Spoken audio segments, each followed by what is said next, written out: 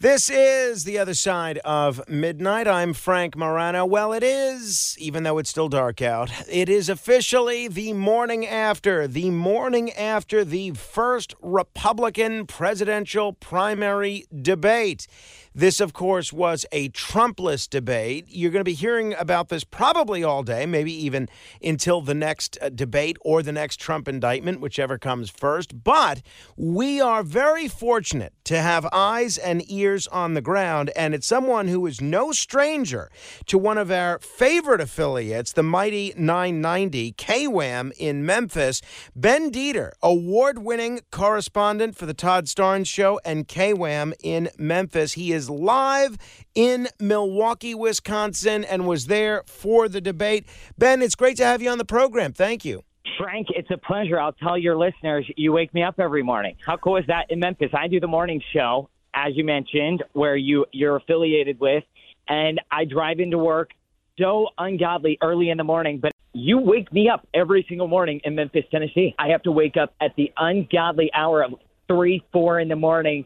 So I'm driving into work, half awake. I turn on the mighty 990, and there you are, broadcasting from the Big Apple all the way to the Bluff City. So thank you for meeting you. Well, thank you. It beats what we usually hear, that I'm putting people to sleep. That's very kind. How is the show being received down there, Ben, amongst all the Memphis insomniacs? Some folks might have thought that I was a little too much of a fast-talking New Yorker to be welcomed by the Memphis audience. How is it? Do you guys like it down there? What kind of feedback are you hearing? Well, a lot of your listeners are truck drivers, so that's an interesting sell and a tough sell because they're all driving I-40 into Arkansas, really into Missouri. So you have those late red-eye guys that are in the 18-wheelers. They actually like it, and what I like about your lineup is you do not mirror the rest of our programming, i.e., I've heard your takes on some of these candidates that I'm sure we'll jump into in the GOP debate tonight, and you have a different opinion, and I think that's healthy to hear different perspectives, and it keeps people. They don't want to hear Todd Starnes, Ben Deeter, and the same Ben Deeter and Todd Starnes all day, every day. We've got to have some Frank in there. Well, I appreciate that. And Todd is a great guy, and I'm glad that he's brought KWAM back to its former glory, and his show is just terrific all over the country. Hey, so you're in Milwaukee right now. Before we get into the substance of the debate, this obviously was a big deal because the leading candidate, Donald Trump, chose not to participate in it. What sense did you get about what effect that had on people's interest in the debate? Did you get the sense that people were still interested in the debate even though Trump wasn't participating? There's no question that they were. I would like to jump on here and say, listen, Trump still has a mighty grasp on the Republican Party, and he does, and that no one would tune into the Fox News debate, but they did. I think the numbers will show that. I don't think they'll be the ratings that Fox had maybe back in 2015 when we first met Donald Trump as a presidential hopeful. You remember that moment, Big Red Tie, center of the stage, got into it with Megyn Kelly. They pulled in, I think, like 24 million viewers that evening. I don't think we'll see those numbers, but there was a lot of speculation as to what would go down in Milwaukee tonight, and that alone gets people turning on the cable. I can tell you here in the spin room that I covered the event at, all of the press, national, local, you name it, digital, no one was watching the Twitter interview, the sit-down with President Trump and Tucker Carlson. They were all watching that monitor because that's what was happening and happening live, Frank. I noticed the crowd's reactions to when certain candidates said certain things. It seemed like, for the most part, a very pro-Trump crowd. Every time Hutchinson said something that was negative towards Trump, the crowd booed rather. Every time Ramaswamy said something positive towards Trump, the crowd applauded. Obviously, Christie repeatedly attacked Trump, and the crowd let him have it. Who made up this crowd? How did people get tickets to this debate? Were they individual campaigns distributing them, or did they get to be in the crowd by some other means? Well, I was out there when the gates opened up for the first time and all of these voters got to walk in. And it's not just voters.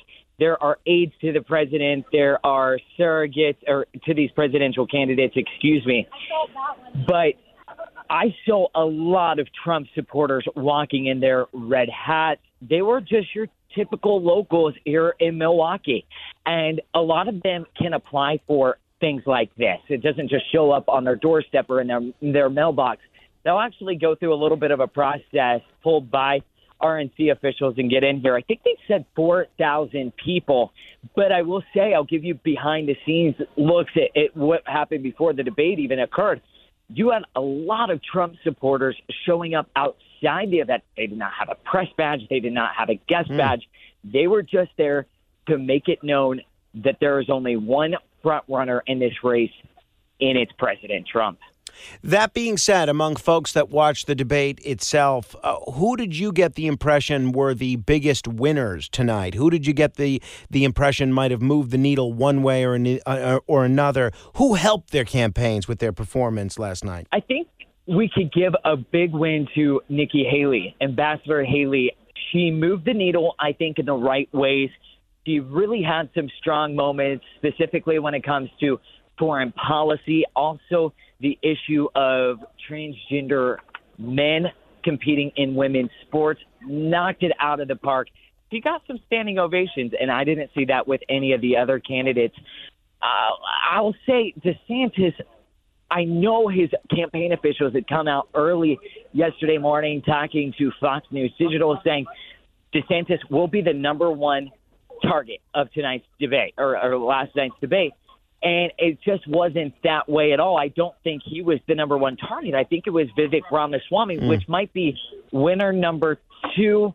But then there were moments where I think the crowd was getting a little over Vivek, and there's some reasons that we can get into for that. And what about the biggest losers? Who really hurt themselves? Well, I think some of the candidates, respectfully, are just irrelevant. I mean, they're polling so disastrously low. I think of Asa Hutchinson. I mean, some of the answers he was giving were just so flat with the pulse of GOP primary voters. Ron DeSantis, I don't think he did terrible. I don't think he did what he needed to do. I just don't think he was there. I think that he came across very scripted, at times agitated and nervous. I caught up with Candace Owens after she was in the spin room after the debate, and she said, listen, we don't know where he stands on the issues. One moment he is anti the DOJ because they're going after and criminalizing President Trump. Then on the debate stage last night, when all of the candidates were asked to raise a hand if they would go on the record, pardon President Trump if they were elected when he is criminally convicted. And if you notice, Frank, he kind of looked around, kind of put his finger in his mouth, put it up in the air, checked the pulse, see what everybody else was doing, and then he raised his hand. That's the issue with Ron DeSantis. Voters don't know where he's at, and he showed that again, that he doesn't really know on some of these big issues. Yeah, that was my impression. I thought, and I know debating has never been Ron DeSantis's strength generally, but I thought he gave a very weak performance. I also didn't get the impression that DeSantis had any sort of a strategy in this debate. I mean, clearly Ramaswamy's strategy seemed to be to appeal to Trump supporters. Hutchinson and Christie, their strategy was to go all in after Trump. Christie added the element of going after Ramaswamy. But if someone asked me what was DeSantis doing last night, I don't know that I could tell them what he was doing. Did you get the impression that DeSantis had any sort of a goal in mind during the debate? You raised an excellent point, and I think your analysis is spot on. Now, his campaign had said yesterday morning that his goal was to tout his conservative record, one that he's got a lot of praise from Trump supporters in Florida. And you saw that. I think if you're asking me what was his strategy last night, he was trying to refer back to action. When I was governor, I did this. For example, crime. I thought he did well on that answer where he said, here's where I went after these rogue prosecutors. You're in New York. You know the crime problem is a big issue for voters in this upcoming election. And he said, there I removed 2 rogue prosecutors as governor of Florida. And as president, I'll do it again. The moderators were on him, though. They knew that strategy going into the debate, and they would pull him back to the topic at hand and say, no, wait, what is your actual opinion on this issue? And that's where he floundered. People that listen to this show, and I know that you listen, you know that I'm no fan of Governor Chris Christie since long before this presidential campaign. That being said, I was expecting Christie to go into this debate last night and just make it the anti-Trump show, which he did do to some extent. I didn't necessarily expect him to go after Ramaswamy to the extent that he did last night. Were you surprised that Christie went after Ramaswamy so aggressively? And is Ramaswamy approaching the place where DeSantis has been this whole campaign as the number 2 in this campaign behind Trump? It's a very good question. Chris Christie, I think he made himself very clear that he is the anti-Trump candidate in the race. Obviously, we all know politics is reality. We can speak in hypotheticals. The guy just is not going to win this nomination. So why was he up there? There were moments where he did talk about his record as being the only electable candidate. He made the comparison that it was only him on stage that was able to beat a pretty popular Democrat in a blue state. So is that a pitch? It wasn't a Trump attack, so maybe one of his better moments on the debate stage tonight.